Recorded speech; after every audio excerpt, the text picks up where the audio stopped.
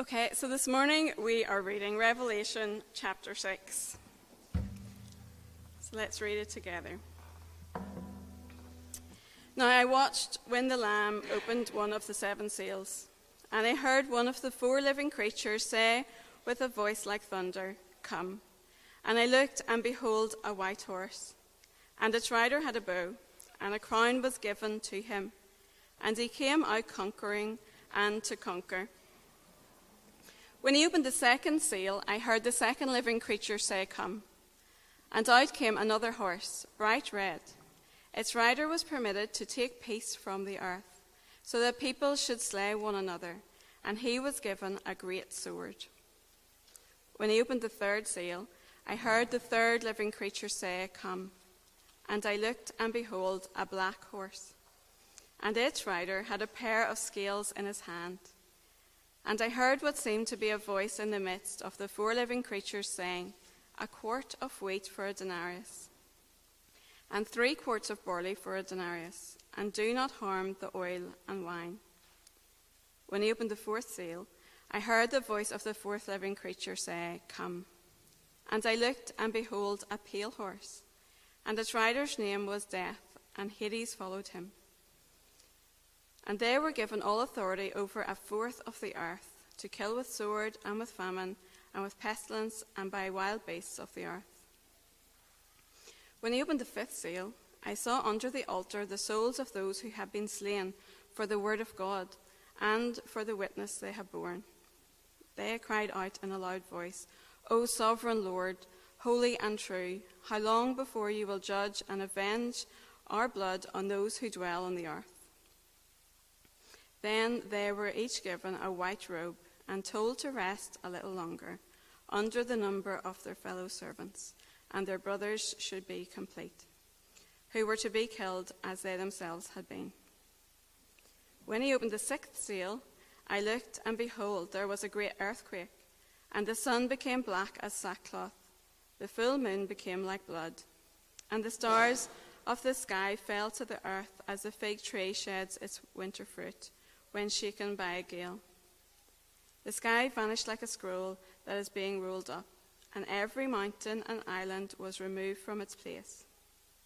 Then the kings of the earth, and the great ones, and the generals, and the rich and the powerful, and everyone, slave and free, hid themselves in the caves and among the rocks of the mountains, calling to the mountains and rocks, "Fall on us and hide us from the face of him who is seated on the throne, and from the wrath of the Lamb. For the great day of their wrath has come, and who can stand?" We're going to pray together before John comes and speaks. Father, we thank you so much that we can be here this morning, that we can come before you, the Almighty God, creator of all the earth.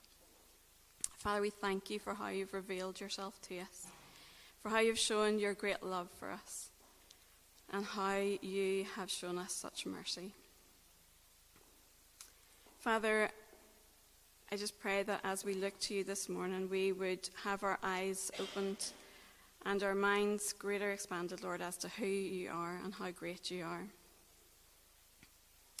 Father, we come this morning and pray for others. We pray this morning for those in our world known to us, Lord, who are greatly persecuted because of their faith, whose lives are in danger, who are being so ill-treated because they follow you, Lord. Father, we pray especially for Jacob this morning. I pray that you would completely heal him in hospital.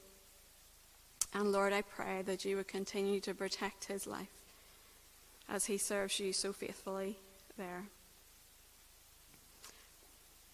Lord, we pray for our church this morning. We pray for every member, Lord. I pray that you would speak, whether we're here in this room right now or not. Father, I pray that whatever's going on in our lives, Lord, that we will always be quick to bring it to you. And Lord, we pray for our community. We pray for people in these increasingly difficult days, Lord. And in light of that, Lord, I pray for Friday night, Lord, for the Eat Well Spend Less. Lord, I pray that many from community and church would come along to that, Lord, and it would be such a helpful time together, Lord. So, Father, we really want to leave our time in your hands right now, Lord, as we work through this part of Revelation. I pray that you guide John, help him, and speak through him right now, Lord, and help our hearts as we listen, I pray. In Jesus' name, amen. Thank you. Good morning, everyone. How are we? You bound to be well rested. Like, the 9:30 was bung this morning, but that was just because the clocks went back. So you bound to be well rested and clued in here for Revelation chapter 6 this morning. I'm going to ask a question just before, as we begin. It's a question, I'll make a statement and then I'll ask you a question. But I'm sure you'll agree with this statement. The reality of life is this: it's hard. Would anybody disagree with that statement? Life is difficult. Life can be hard, no matter whether we're a believer, unbeliever, whether we have plenty, whether we are in want. Life is just difficult. And what I want to propose this morning as we come to Revelation chapter 6 is this. What we have in the opening of the scroll is the first of a set of three depictions of what the history of the world will look like from Christ's first coming to his second coming. What we have when we see the seven seals opened, the seven trumpets blown, and the seven bowls revealed later on in Revelation, is to outline what God's judgment and wrath will be like throughout the history of the church. Now, what I want to say is this: that's just my opinion. It's just my opinion. A completely futurist approach to Revelation would suggest that the opening of the seven seals that we're going to look at, the first six this morning, the opening of the first six would be the beginning, in a completely futurist perspective, would be the beginning of the great 7-year tribulation, which is to come in the future. I don't land there, and hopefully this morning we'll see why I don't land there. But as I say, it's just my opinion. I listened to Professor John Lennox this week doing an overview of chapter 4, 5 and 6 of Revelation. And when he came to things like we've looked at the living creatures, we've looked at the glassy sea before the throne, we've looked at all the imagery that was in 4, 5 and 6. And when Professor John Lennox came to these things, he said, now, what this means is, I don't have a notion. That gave me great encouragement. Because when we come to these things in Revelation, we can say what we think they mean, and we can read around what we think they mean, and people will tell us what they think they mean, but at the end of the day, it's just opinion. So you're going to get my opinion this morning. That's what you pay your money for. That's what you're going to get. You're going to get my opinion on why I land where I land. But it's just opinion. Sam Storms, pastor, theologian, has been really helpful to me in just the way that I look at the book of Revelation, and in particular these three sets of sevens that we see in the book of Revelation. The three sets of sevens being the seven seals, the seven trumpets, and the seven bowls. Think about if you were at a football match or you watch a football match on TV. Right. Nowadays we have 57, and that's not even nowhere near camera angles. VAR, wonderful invention. But what we have is multiple camera angles of the same events. And so you have a camera up on the stand, you have a camera down at the pitch, you have those class cameras now that go out over the pitch like a drone thing, and you can see above the football match, and you can see all different angles. And what Sam Storms says is that these three sets of seven are like those different angles, looking at the same set of events, only in progressive, more sort of building to a crescendo, as it were. They look at the same events, but from different angles. And that's really helped me when we come to look at these 3 sets of 7. Different angles, different perspectives on the same events. There's no real break between chapter 5 and chapter 6. This is one of those places where chapter definitions do not help us. John is still in the throne room. We were there last week. It says, I watched the Lamb open the first of the 7 seals. It's not as if the worship has ended. It's not as if something else has taken place. All of this is going on at the same time. Last week we read there was only one found worthy to open the seals, that being Christ Jesus, the Lamb who was slain. The Lamb is reigning in heaven, and at the same time, what we're going to see is that there is chaos and disorder on the earth. Chaos and disorder. What follows is like a 7-point sermon. We have the first opening of the first 6 seals, then there's like an interlude, and then a 7th is opened. But what we see in the first 4 seals being opened are horses. That's strange. Seems strange. Why 4 horses? We have, I think, the image of the 4 horsemen of the apocalypse. There's a lovely image for a Sunday morning. That'll cheer you up. But we have these 4 horsemen revealed, and that seems strange. But it's only strange to us because we do not associate horses with war. We do not associate horses with war. As the first century listeners, hearers of this, when they get, there's a horse and there's a horseman, war. That's what they would have thought. Straight away, war. And what we'll see as the 4 horsemen come forward is war released on the earth.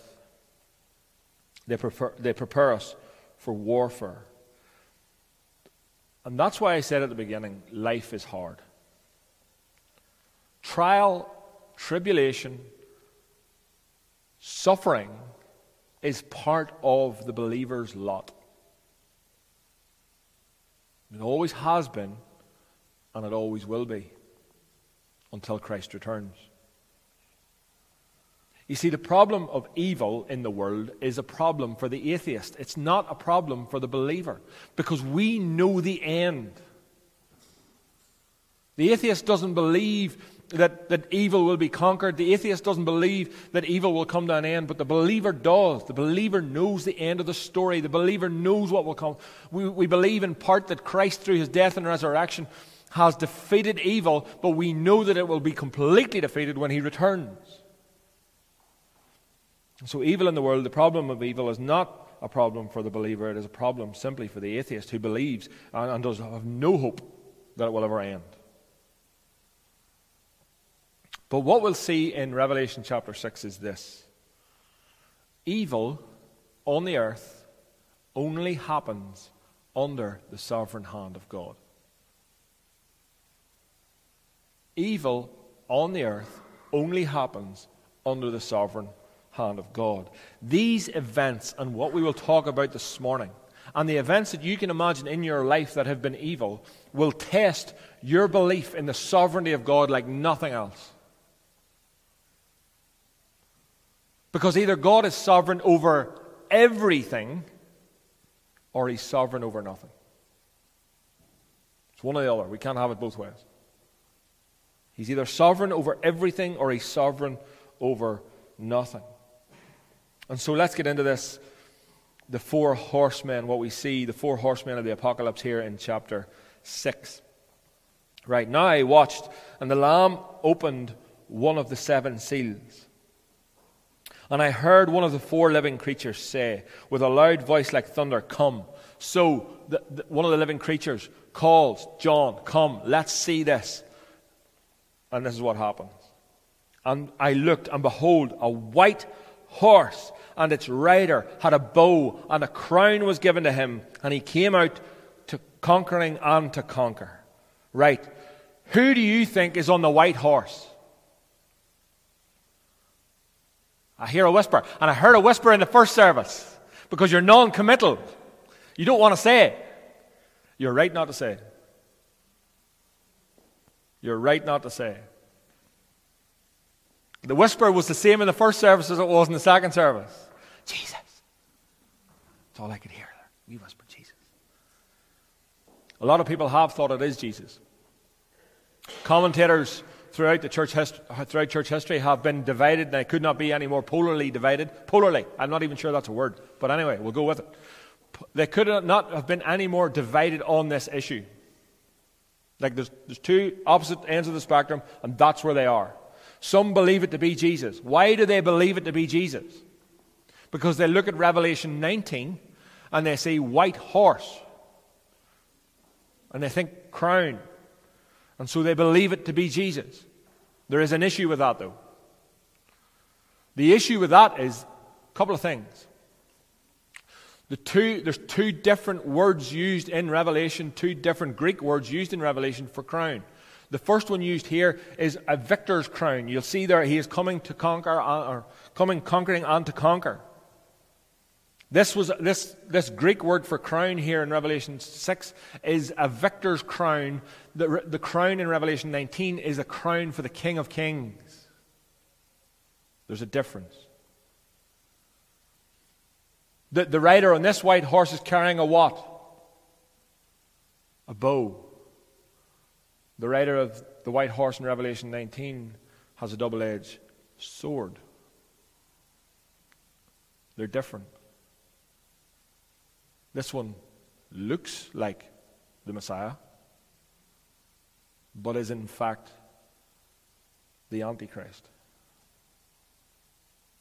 He looks like the Messiah, but in fact he is an Antichrist type figure. He looks real, but he is not. The figure that we're talking about here in Revelation 6 is like a parody figure. He looks like he will conquer, but he will not. We've got to look, again, there's another reason why this is not, there's another reason historically, contextually, why this probably isn't Jesus on this horse, is that the first hearers, we can't read this and interpret it in a way that would not make sense to the first century readers and listeners of this letter. So, how would they have made sense of this image, a white horse with a bow, with the rider carrying a bow? Let me just explain. The Roman Empire had very close enemies to the east side of them called the Parthians. And the Parthians were renowned for having warfare on horses. In one particular battle, the Battle of Carrhae, the Romans had 50,000 troops. The Parthians had 10,000 troops. Now, you do the math. It's not looking great for the Parthians, right? 50,000 against 10,000. It's not looking good. Who won? The Parthians. They defeated the Romans, who had 5 times as many troops as them, and how they defeated the Romans was because the Parthians, 9,000 of those 10,000 troops, were on horseback with bows. The Parthians in that battle lost 38 men out of 10,000. Defeated the Roman Empire. But did they defeat them completely? No. They only won a battle. But it was part of God's judgment on the Roman Empire. So how would you read this if you're listening to it for the first time in a Roman Empire persecuted? You're being persecuted by the Roman Empire. How would you hear this? You would hear this is part of God's judgment. This character is not Jesus. He's a fake and cannot deliver what only Jesus can deliver. Jesus talks about this character type in Matthew 24 when he says this. And Jesus answered them, "See that no one leads you astray. For many will come in my name. Many fakes will come in my name, saying, 'I am the Christ,' and they will lead many astray." You see, there will be many come in Christ's name looking like a Messiah, but unable to deliver what only a Messiah can deliver. There is only one who can save. There is only one who can deliver, and that is Christ Jesus. And this is an Antichrist type figure who cannot deliver what he claims he can. we fall into this trap all the time, folks, in believing in this anti-Christ type figure. How many of us have fallen into the trap of thinking that if we only had a little bit more money in the bank, we would be secure? We would be safe. You're confronted with this anti-Christ type spirit, type character all the time. There will be many come and many will try and attempt to lead the church of Christ astray. If you rely on, put your weight on anything other than Christ, you are believing in an anti-Christ type figure.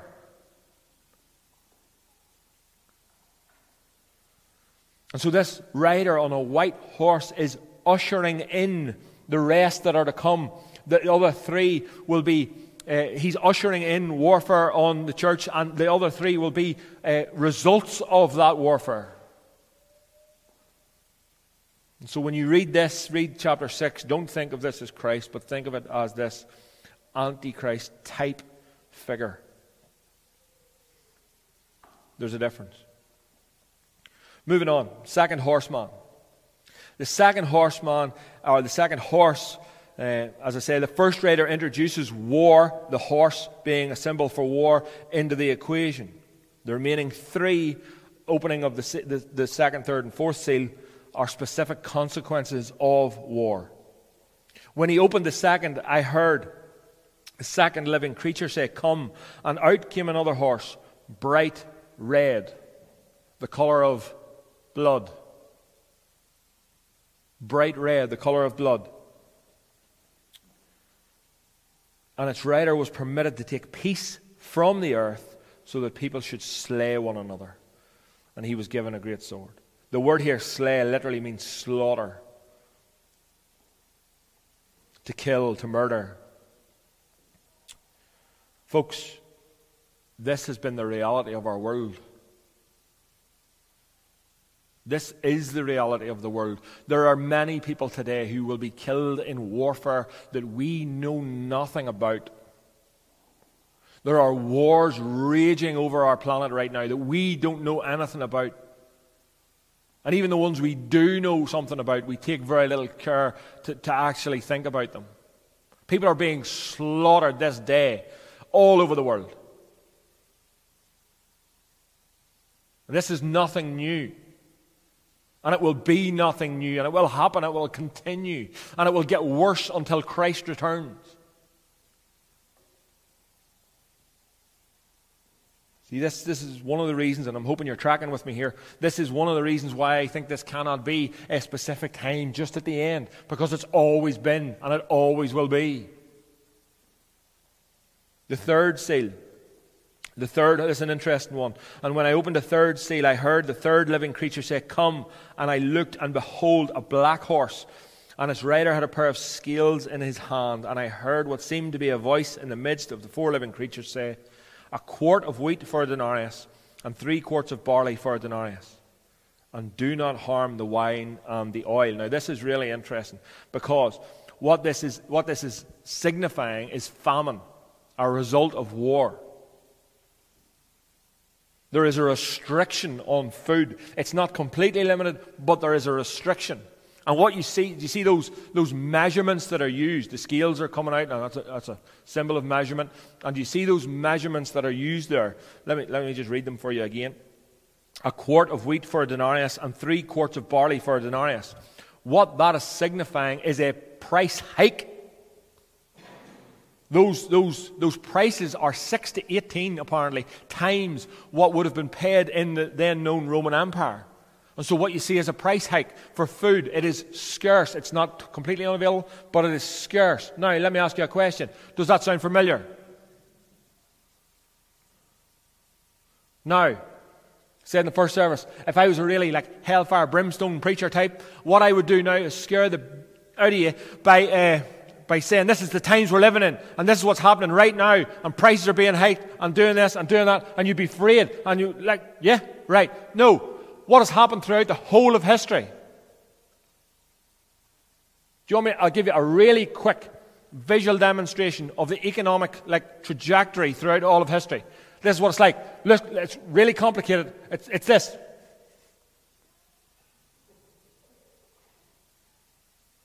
You with me? That's all of history. Economics explained, all right? You don't need to go to economic lectures. You don't need to do any of that. You just, that, right? That's it. But that's the way it's been throughout all of the church time. So we go through really good periods where everything's like cheap, relatively cheap, and everybody's getting on well, and blah, blah, blah. That was not that long ago. Then everything starts to rise. People get it tight. Like we see people complaining about the price of milk. And inevitably it'll go down again. And inevitably it'll rise again. This is the course of history. This is what it's been like. This is what it will always be like. Do you notice in the text it says what is to be protected? What is to be protected in the text? The oil and the wine. Some of us very glad about this in the room. Not even a smile. Just a show. Are you awake? Seriously. Right. Why is that? In history, who has always got richer? The rich. Who has always got poorer? Under whose hand? Under the sovereign hand of God. This is simply detailing what has happened throughout history. You with me? You see that? You can no, nobody can see it. No, right, okay. Brilliant.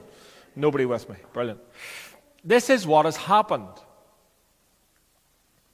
This is why, again, this cannot be a specific time and at a specific time in the future. It is what has always been.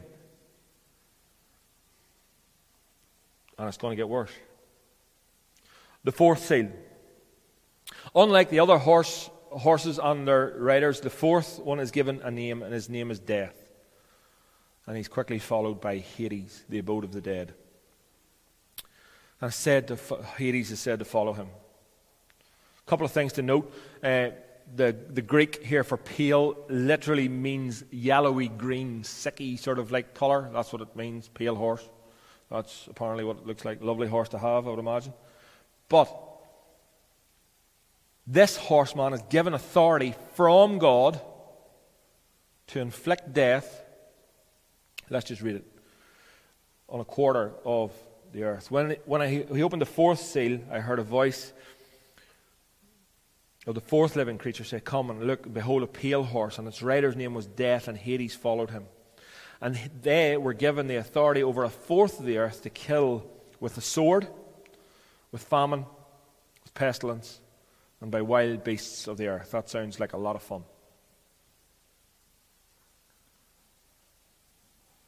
Now,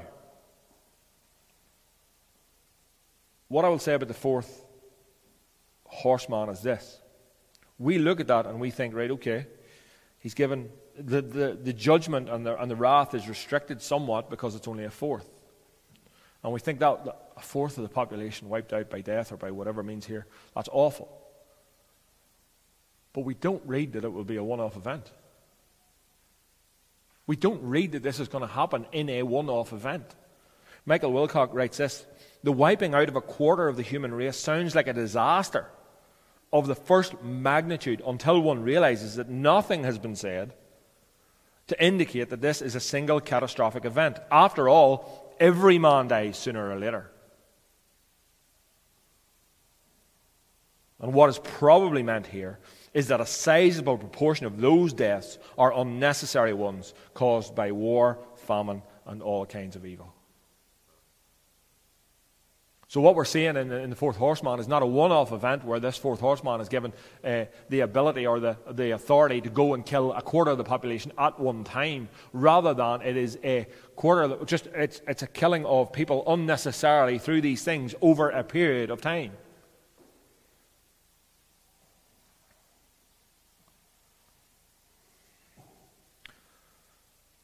So what do these four horsemen of the apocalypse reveal?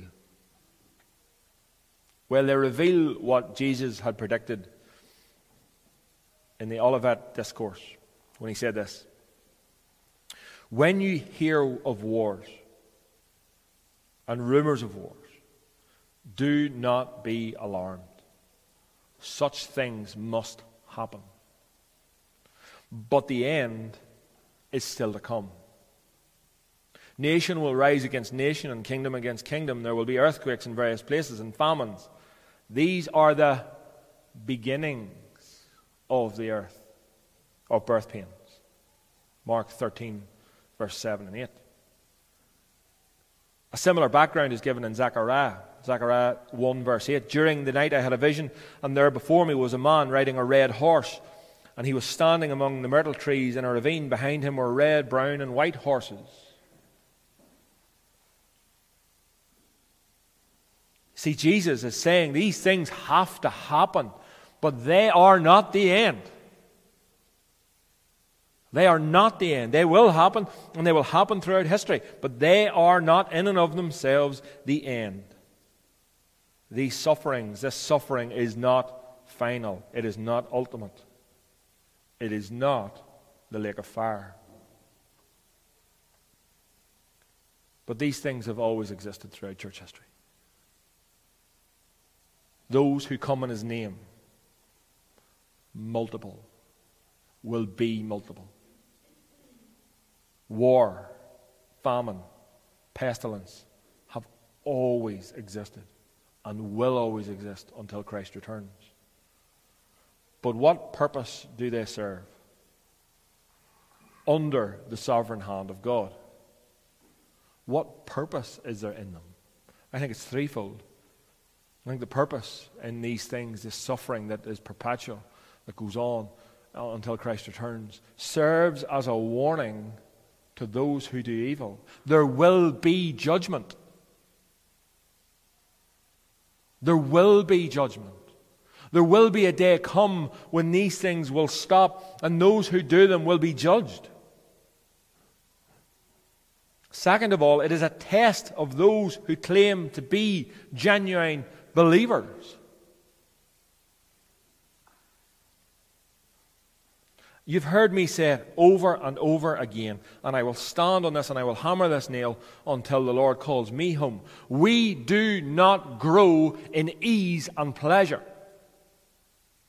We do not grow in our sanctification in ease and pleasure. We do not become more like Christ when we have it easy. We become more like Christ when we follow in His ways and we suffer. It is only then we grow, when we follow in His ways. And it is a test to those who claim to be believers. Suffering is a test. Like, even think about it. Think about our reality over the last 3 to 4 years. Stories I hear over and over again from other churches is that they cannot get believers back to church because they've got out of the way of going.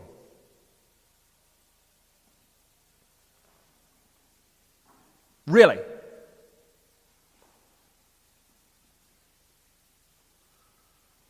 Might that suggest that there is a sifting going on? Might that suggest that there is a shaking up of the church going on? Might that suggest that these things are happening, suffering happens to see who's real?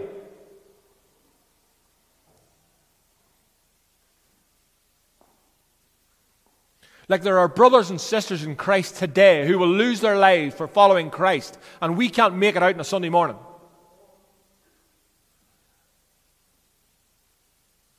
And I ironically, preaching to the choir here, by the way. You're here. So this is what happens, right? This, just a wee insight. And so I'll say things like that, and you'll be like, oh, no, no, no. You're here. Well done, you.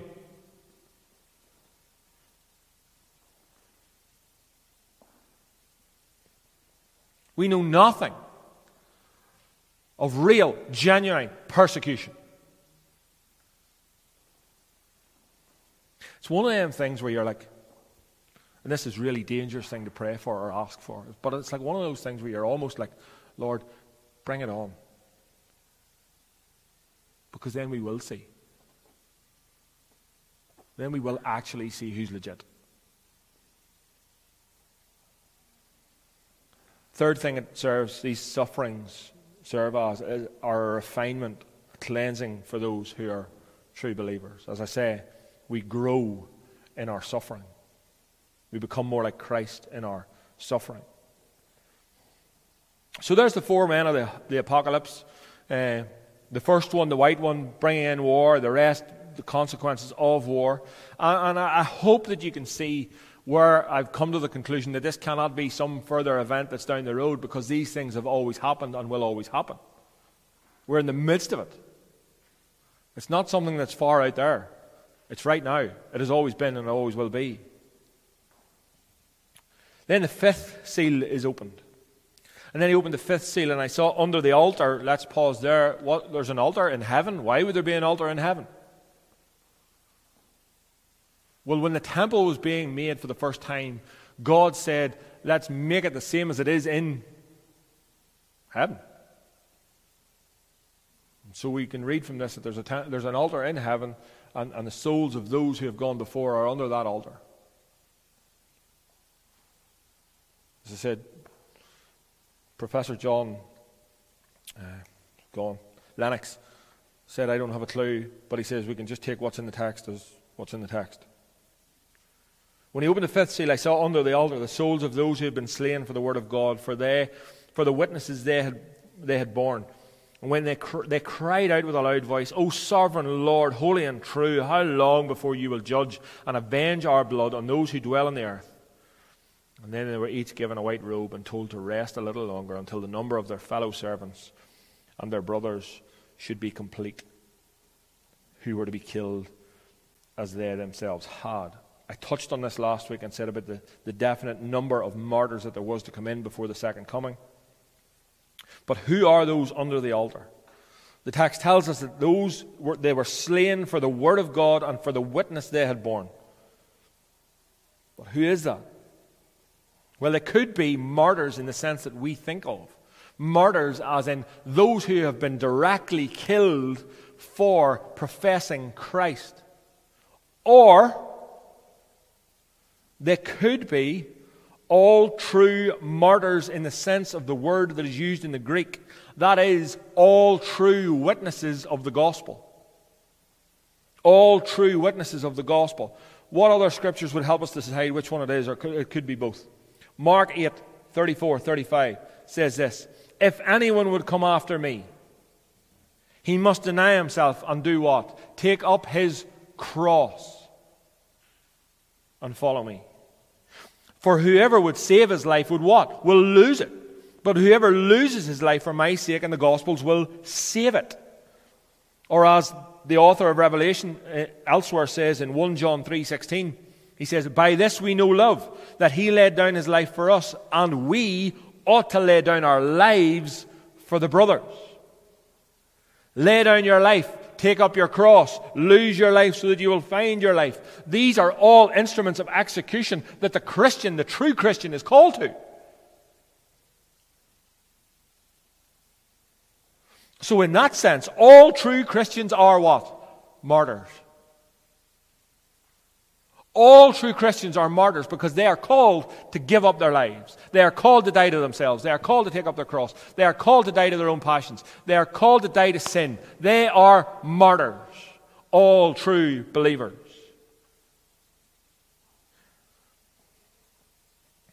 And yes, there are those of us who will die, those around the world who will die a death at the hands of evil men because they follow Christ. But we, if we are true believers, are called to lay down our lives.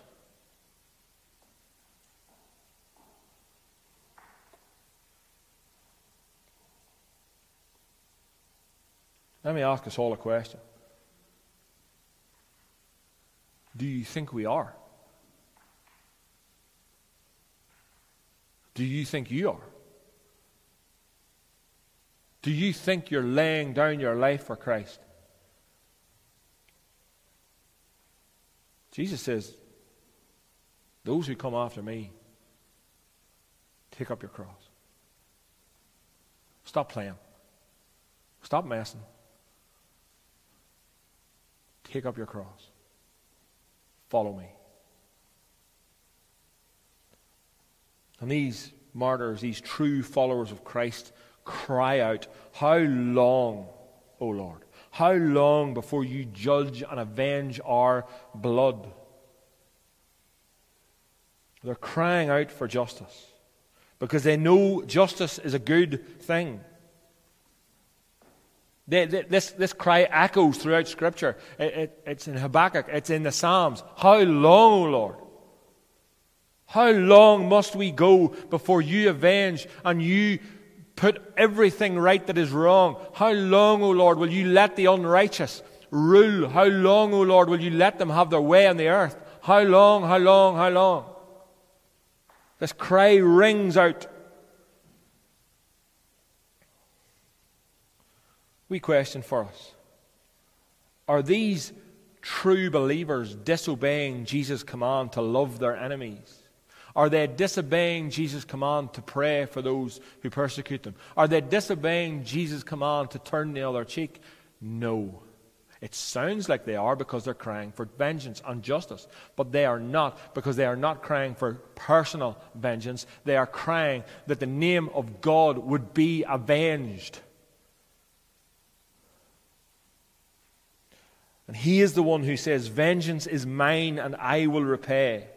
And so like the psalmist in Psalm 94, those under the altar of the Lord are saying, we know vengeance is yours, but we don't see it.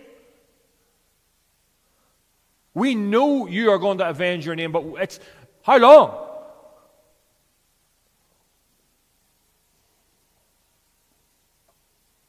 How long before you right every wrong?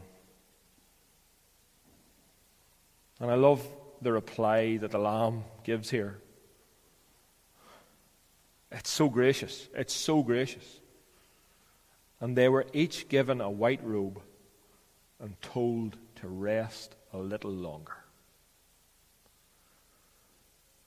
They were given the white robe of righteousness of Christ and told to rest. Just be patient. It's coming. It's coming.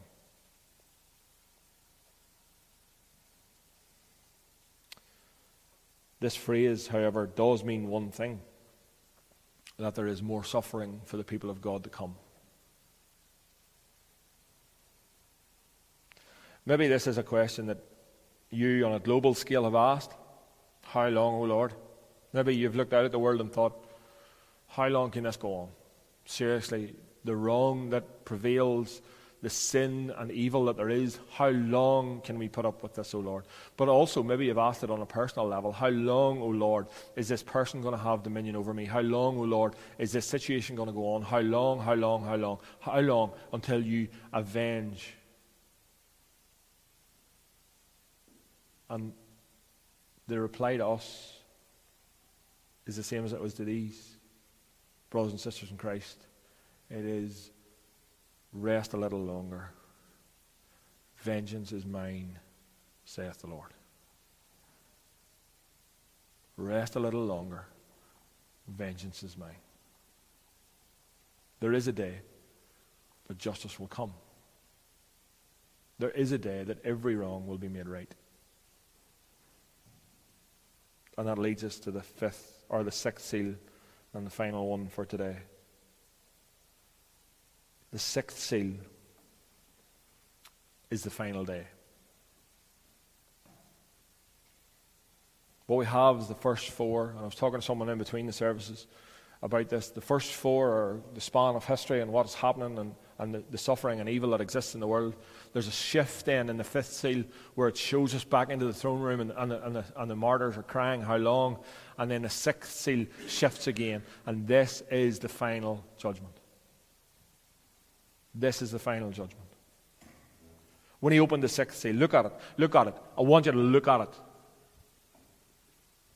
And I want you to get the gravity of what's going on here. When he opened the sixth seal, I looked, and behold, there was a great earthquake, and the sun became black as sackcloth, and a full moon became like blood, and the stars of the sky fell to earth, as a fig tree sheds its winter fruit when shaken by a gale. The sky vanished like a scroll that is being rolled up, and every mountain and island was removed from its place. And the kings of the earth, and the great ones, and the generals, and the rich, and the powerful, and everyone, slave and free, hid themselves in the caves among the rocks of the mountains, calling on the mountains and the rocks, fall on us, hide us from the face of him who is seated on the throne, and from the wrath of the Lamb. For the great day of their wrath has come, and who can stand? Folks, this is the day of judgment. This language that is used, it's taken from the Old Testament and from several passages, including Isaiah 34. Isaiah 34, all the stars of the heavens will be dissolved, and the sky rolled up like a scroll, and the starry host will fall like withered leaves from the vine, like shriveled figs from the fig tree, and the stars in the sky fell to earth. What we have here is a vivid, figurative depiction of the last judgment. Folks, when God's wrath falls, it is terrifying. Terrifying. Those who experience it and who will experience it, from what we see here, want to hide themselves from it. Again, the early readers, the churches that would have read this, would have the imagery, they just would have got it. Around Patmos, where John is, and around modern-day Turkey, it was renowned for the caves and the enclaves that there were. And so when they hear that people wanted to run to the caves, they wanted to run, and they wanted the earth to fall on them because they could not face the wrath of God. They would have understood the gravity of what they're listening to. It is horrific. Horrific. And it doesn't matter. I love the way it's phrased here.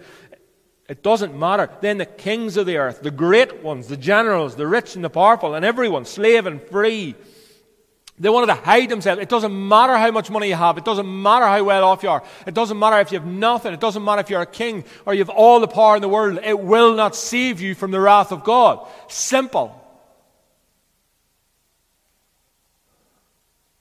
And it is so bad that they want to go into the caves, and they want the caves to fall on them.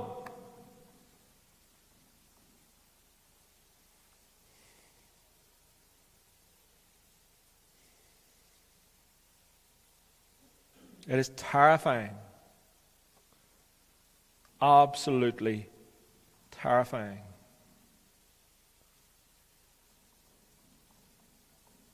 And there's a question that's asked at the end.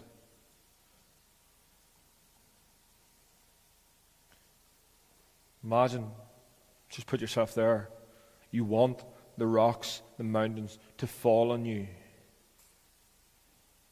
And to him who is seated on the throne, and from the wrath of whom? The Lamb. This does away with our gentle Jesus meek and mild. This does away with our baby Jesus in a manger. Where will the wrath fall from? Who will the wrath fall from? The Lamb. And the question is this: who can stand? Who can stand? Answer: in ourselves, no one. No one. Let me be as clear as I can possibly be. Every single one of us in this room deserve the wrath and judgment of God. We deserve to be in the position where we would want the rocks and the mountains and everything to fall on us because we could not bear the sight of the wrath of the Lamb. But here is the good news. We can stand only one way, and that is if we are covered in the blood of Christ. Yes? Amen. We are covered in the blood, and we are the only ones, if we're covered in the blood, who can stand on that day without the fear, without anything, without the fear of the wrath of the Lamb coming upon us, because we're covered in the blood of Jesus. Look happier.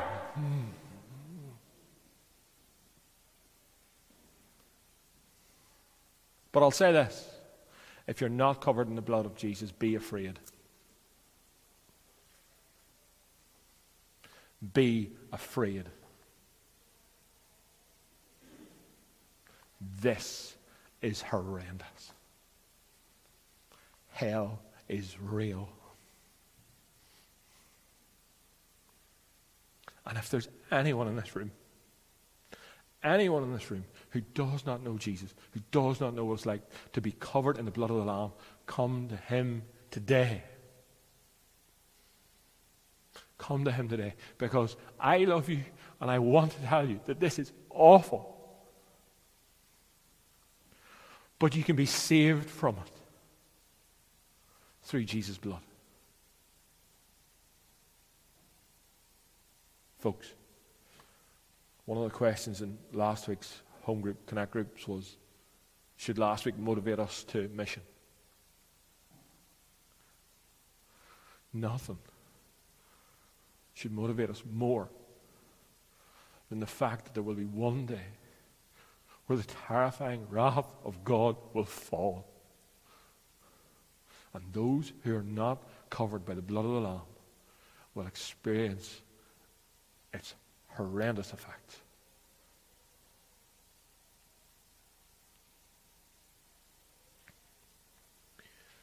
Let's be people who go from this building and share the good news of Jesus Christ, that they too could stand in this terrible day of wrath.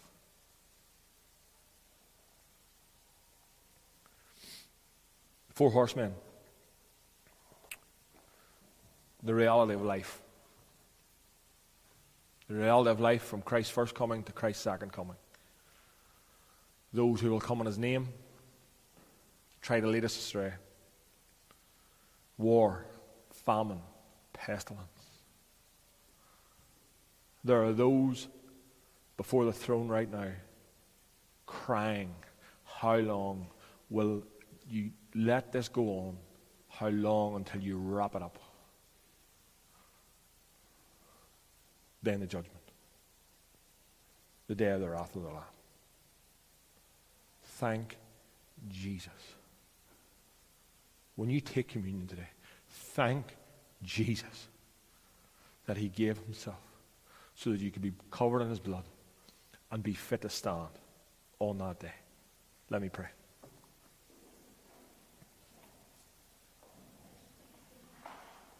Father, we thank you that you are gracious and you are kind. And you have given us warning after warning after warning to come to you. I thank you that so many have. But I pray today for anyone in this room who is not yet saved by your blood. I pray that they would come to you. Father, I pray for this town. I pray that your Spirit would fall, would move, convict people, show people Christ, show people their need of a Savior. And I pray that you would save. Thank you, Jesus. We love you, and it is in your name we pray. Amen.